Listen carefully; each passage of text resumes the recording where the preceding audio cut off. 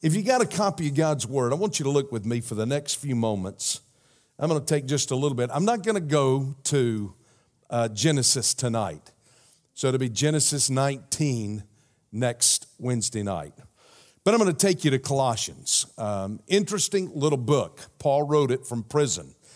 I may have told you this before. One of the fascinating things about Florida is Cape Canaveral. There's a building there, that vehicle assembly building.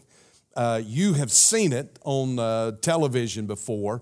It was massive. When they built that thing, I think it was back in the early 70s, they wanted to build something that they could assemble those rockets as tall as they are and put the space shuttle up on top of the thing and just assemble it in the building, roll it out to keep it out of the weather in Florida, because lightning strikes those things all the time. And they wanted to get it out of the rain, so they built this building. They called all these engineers together. They got the best engineers they could find. They spent hundreds of millions of dollars on, or we spent hundreds of millions of dollars on this. And they built at that time, it was the tallest building I think they said in America, and the largest building in the world. It covered city blocks, if you can just imagine. So they built those massive rockets in there, and they would roll them out on that track that they had. They would roll it out to the launch pad. What they never thought of was this. When they built that thing, when the engineers put all of that together and they built it, what they never planned for was this. That building was so large that when conditions were right, it created its own weather. It had warm and cool fluctuating air streams in that building. It created its own pressure system. And when the conditions were right, clouds would form at the very top of that thing and it would rain.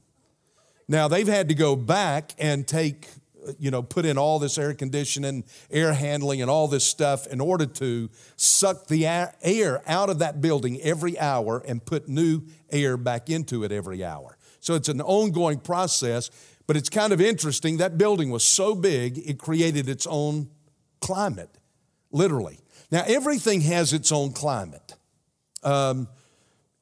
Your home has its own climate. Your marriage has its own climate. Sometimes it's sunny, sometimes it's stormy, right? Huh? You have a climate in your home. You have a climate in your marriage. You have a climate in your workplace. You have a climate in places where you go. You can sense. And let me tell you, churches have their own climate. We don't call it really climate anymore. We call it culture. And churches, every church has its own culture. I've preached a lot of places. I've been off preaching the last number of weeks. I've been in churches. I was in a church not long ago that I knew when I got up, you could sense the culture there. And I knew it was going to be a great night. And we must have had half the congregation at the altar. And then I preached here recently to preachers.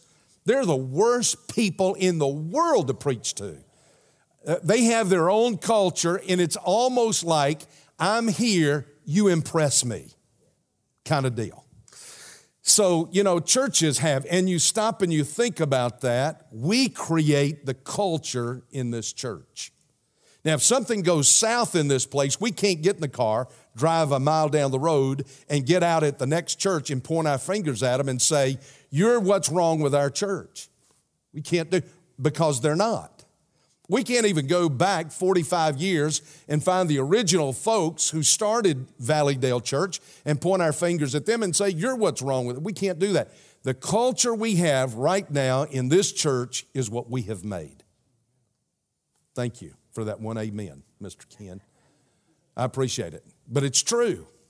Just like the church at Colossae. Now take your copy of God's Word. Let me take you there to Colossians chapter 2 for just a minute or two, because Paul was talking to them about the climate or the culture in the church at Colossae. Strabo, the Greek geographer, tells us that the Lycus River, ran directly through the ancient city of Colossae.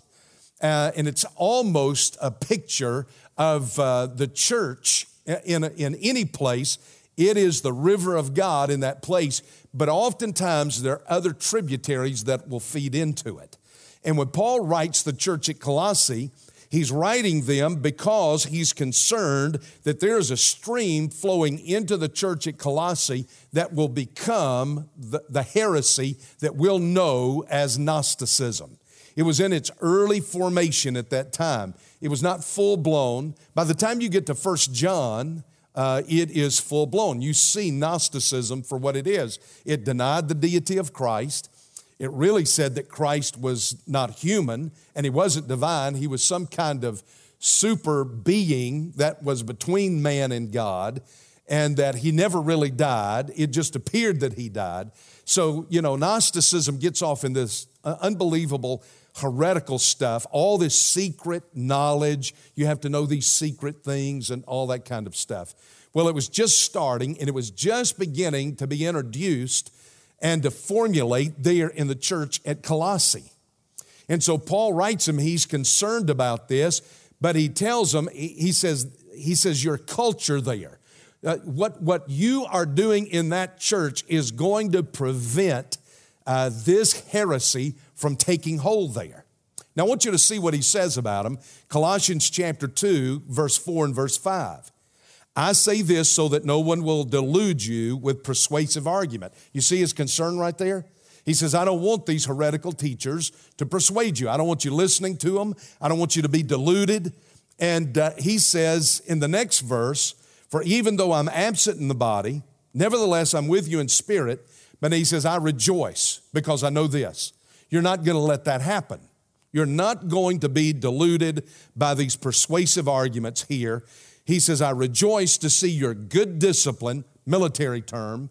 Here comes the second military term, the stability of your faith in Christ. Two military terms, kind of interesting that he uses these two things. One is, he says, your good discipline. That was how an army got to battle. They were in formation. They were in order. He says, I look at your formation. I look at your ranks. I look at your platoons. I watch how you're marching together. You're in cadence. You're in step. You move as a unit. You've worked on that and you're moving as a unit. There's a sense of unity that's there. So that's how an army would get to battle, was through good discipline. But now look at this, the stability of your faith in Christ. The word stability there is a word that was used to describe how they fought the battle. That they did it, that word stability means to close ranks. It means to come together in the midst of the battle and close up ranks. Now, the Roman army was famous for this. They picked it up from Alexander the Great, but they were famous for this. The Roman army, half of the terror of the Roman army was hearing them come.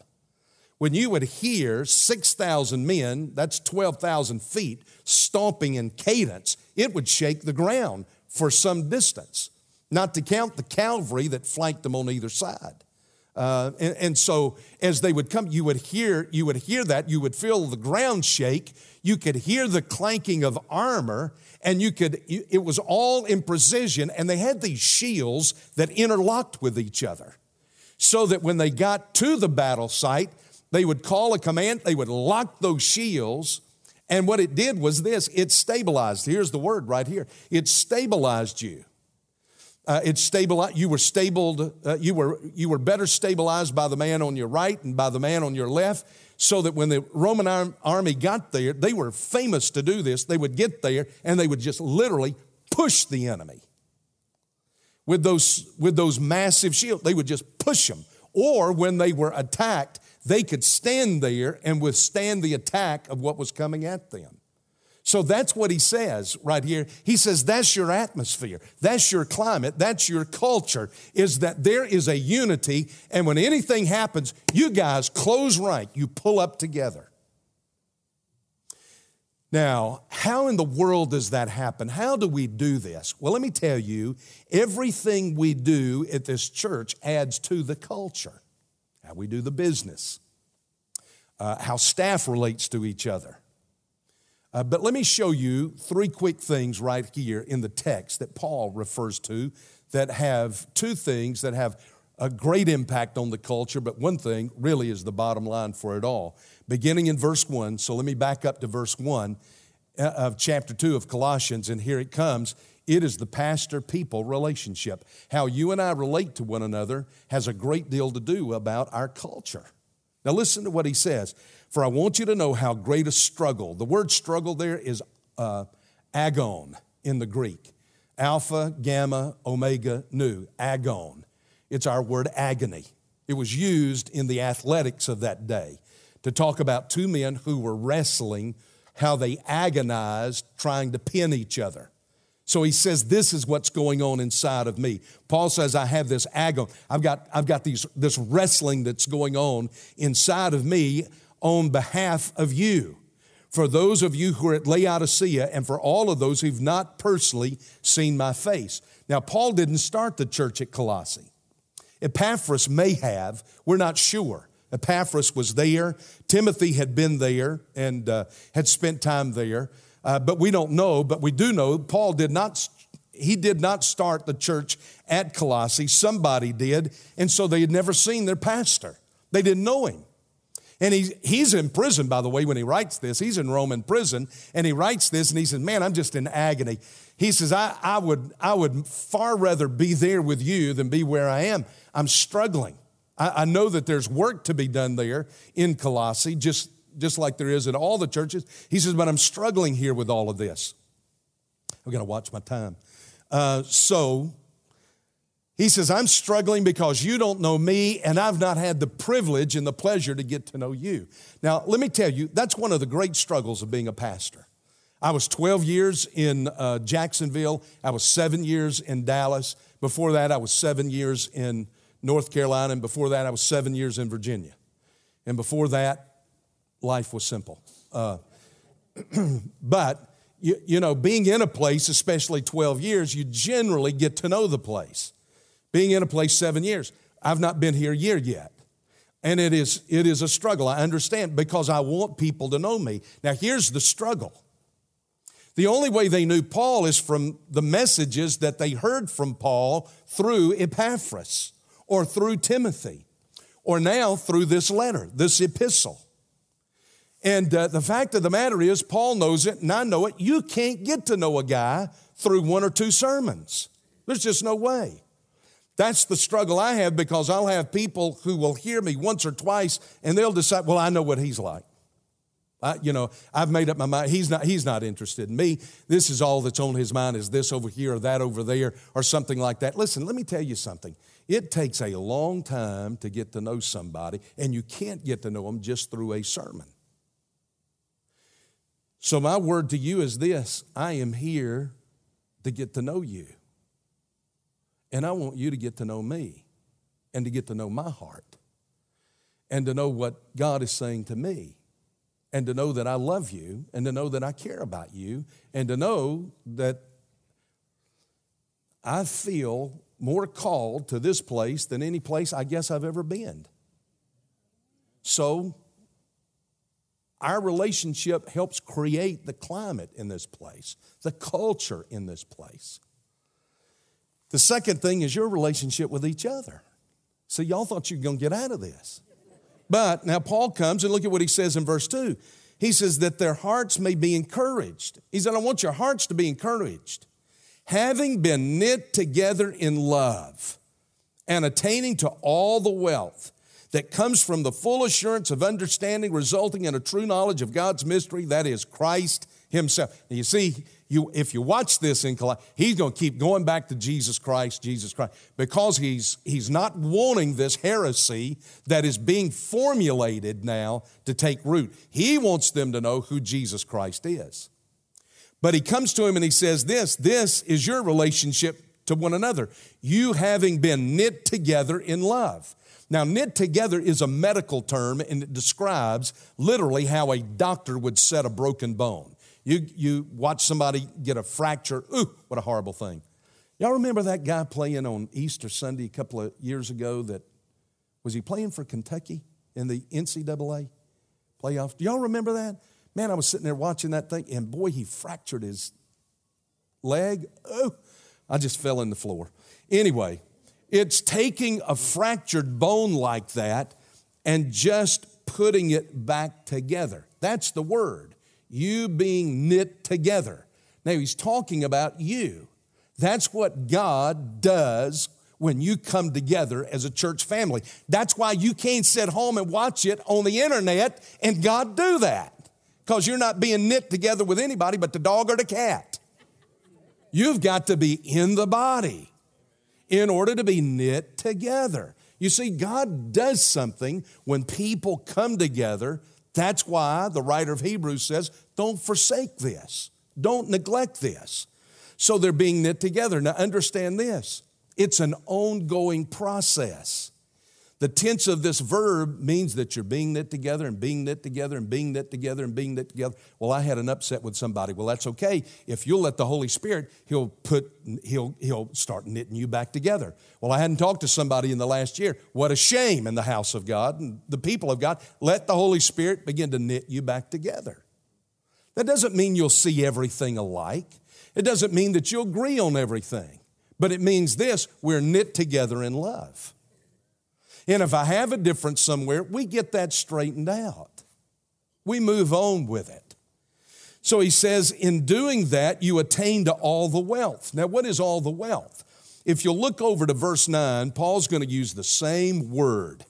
In verse 19, chapter 2, verse 19, if you look over to verse 19, he's going to use the same word there. And not holding fast to the head, from whom the entire body, being supplied and held together, there you go.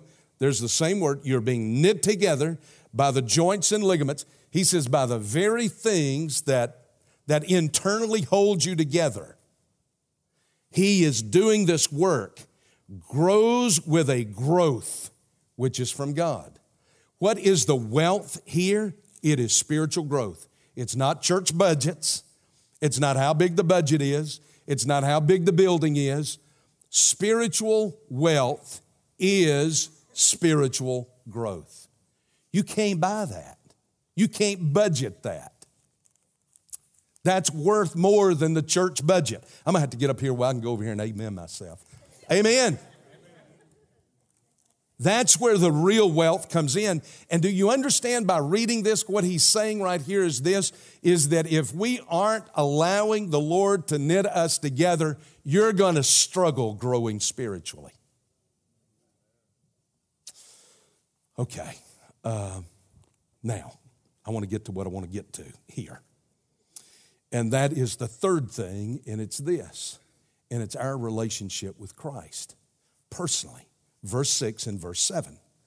He comes down, he says, now therefore, talking about the culture of the place, therefore, listen to this, as you have received Christ Jesus the Lord, act like it.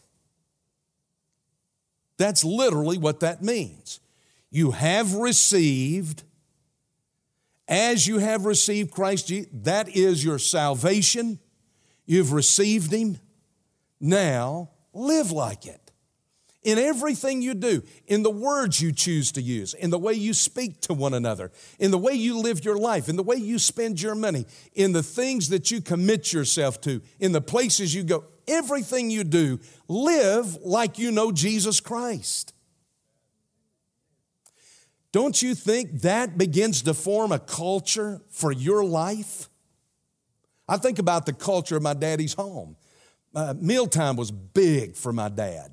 He grew up in a big family. He grew up very poor, grew up during the Depression, and he wanted everybody there. He didn't like it if you were not there at mealtime.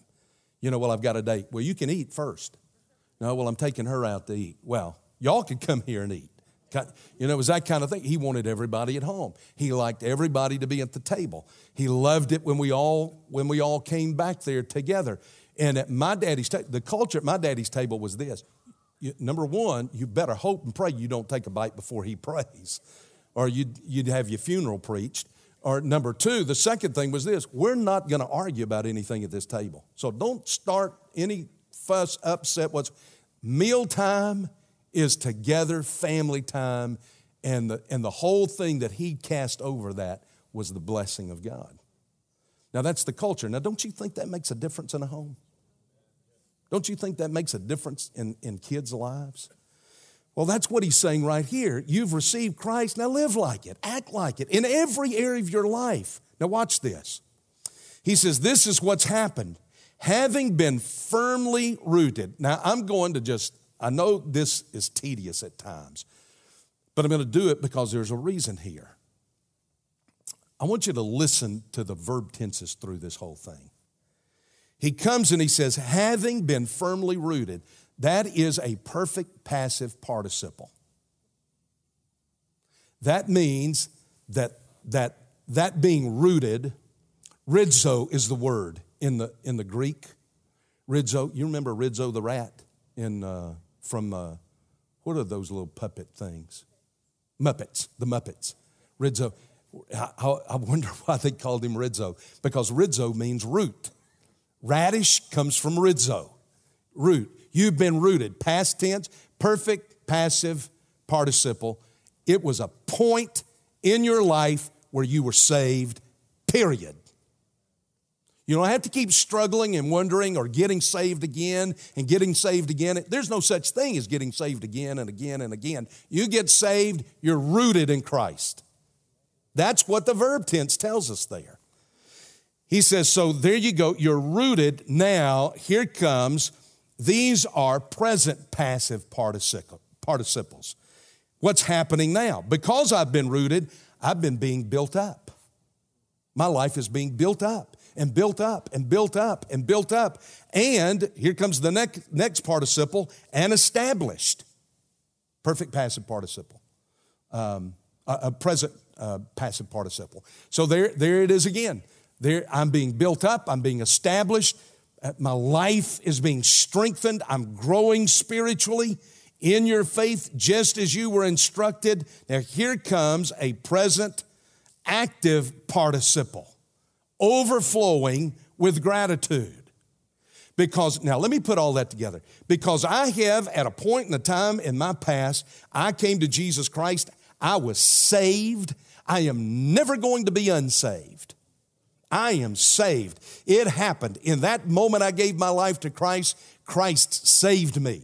He not only saved me, He sealed me. Now what's been happening ever since? I've been being built up and equipped and established. God's been working in my life. Now listen, change doesn't take place overnight.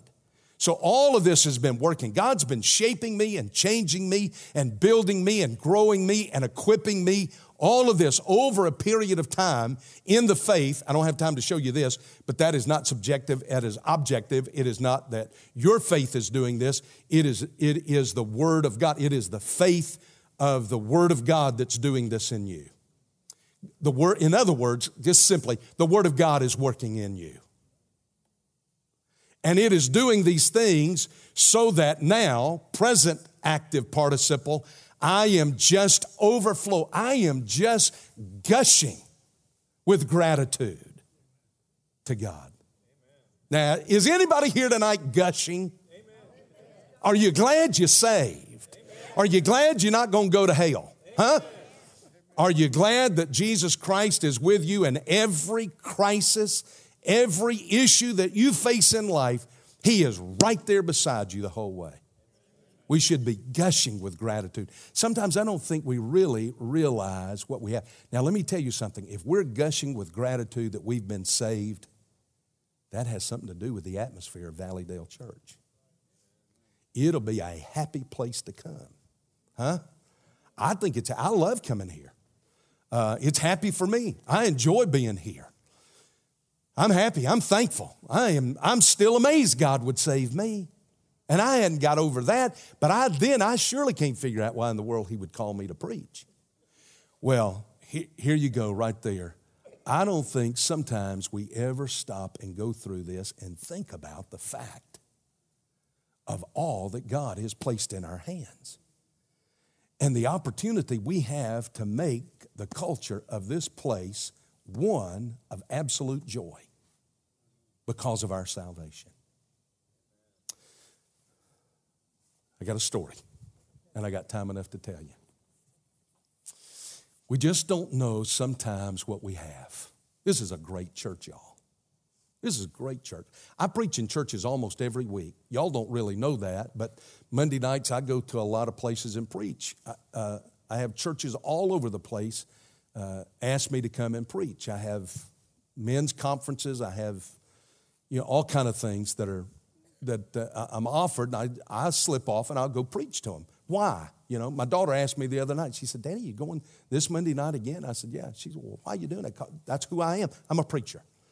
That's the time I'm the happiest, most fulfilled, is when I'm preaching the Word of God. Well, I don't think sometimes we realize this is a great church, folks. Do you realize what you have in your hands here? Do you realize that? Jake was a 35-year-old farmer. His dad died and left him the farm. True story. It's not a preacher story. But he just could not make it. Like so many small farms, prices were going down, but production prices were always going up. And he could not compete with these conglomerates that would come in and buy up these small farms and drive prices down, and they could produce it a lot cheaper and they could make money. And he came to the place where, regrettably, he said, "I've just got to sell." He said, "If I don't sell, the bank is going to foreclose on me." So they put the farm up for sale. They sold it to one of those big conglomerates, and they started packing up. And the night before they sold the place, or were to leave their last night there, they all went out to the porch and they sat on the porch like they had done so often. They wanted to build one last memory together. He had a wife. He had 2 little girls. And he pulled out an old fiddle. It was the only other thing that his dad had left him the farm, left him a fiddle. And the thing was out of tune, and he really didn't know how to tune it, and he really didn't know how to play it that well. But the little girls loved it. They danced and they sang and and so he would do it for them. He told his wife, he said, "If I had $50,000, he says, I could make it to harvest. And if I could make it to harvest, I think we could make it another year. But I don't know what would happen after that year. If I just had $50,000, I think I could make it." But he said, "The bank won't give me the time." So he played that old fiddle. He remembered his daddy told him, said, "Son, in hard times," he said, "this old fiddle will lighten your load." So he played. The kids enjoyed it. They went to bed. They got up the next morning. They moved to the city. And he never really could find himself. He lived in just grief that he had had to sell the family farm. And they made it, but he went from job to job to job until one day, sadly, Jake passed away. When he died, family came in, of course, for the funeral, and they stayed to help Jake's wife pack up stuff. And then somebody in the family walked over to that old fiddle and picked it up. They knew a little bit about fiddles. Tried to play a little bit of it, and then looked at it and noticed just on the inside it said, "Giuseppe Guardi." And he said, "My Lord, have mercy. Do you know what you have here?" This was a guy who rivaled Stradivari. From 1644 to the mid-1700s, he made some of the finest violins in all the world. It was worth multiple times $50,000. But bless old Jake's heart. He didn't know what he had in his hands. Father, I hope we realize what we have in our hands here at Valleydale. We get to be a part, Lord, of your work. We don't build the kingdom of God. Father, we talk about that a lot, but we don't build the kingdom of God. You do. In fact, you tell us, Matthew chapter 16, that you will build your church. The sweet part of it, Lord, is this. You've invited us in on the process. Thank you for this church. Thank you for the privilege of being a part of your body here at Valleydale. Father, I pray that we realize what you've placed within our hands and that we will, Lord Jesus, be knit together continuously in love for one another, that we will live like we've been saved, and that, Father, as pastor and people, we'll grow close together. For we pray it in Jesus' name. Amen.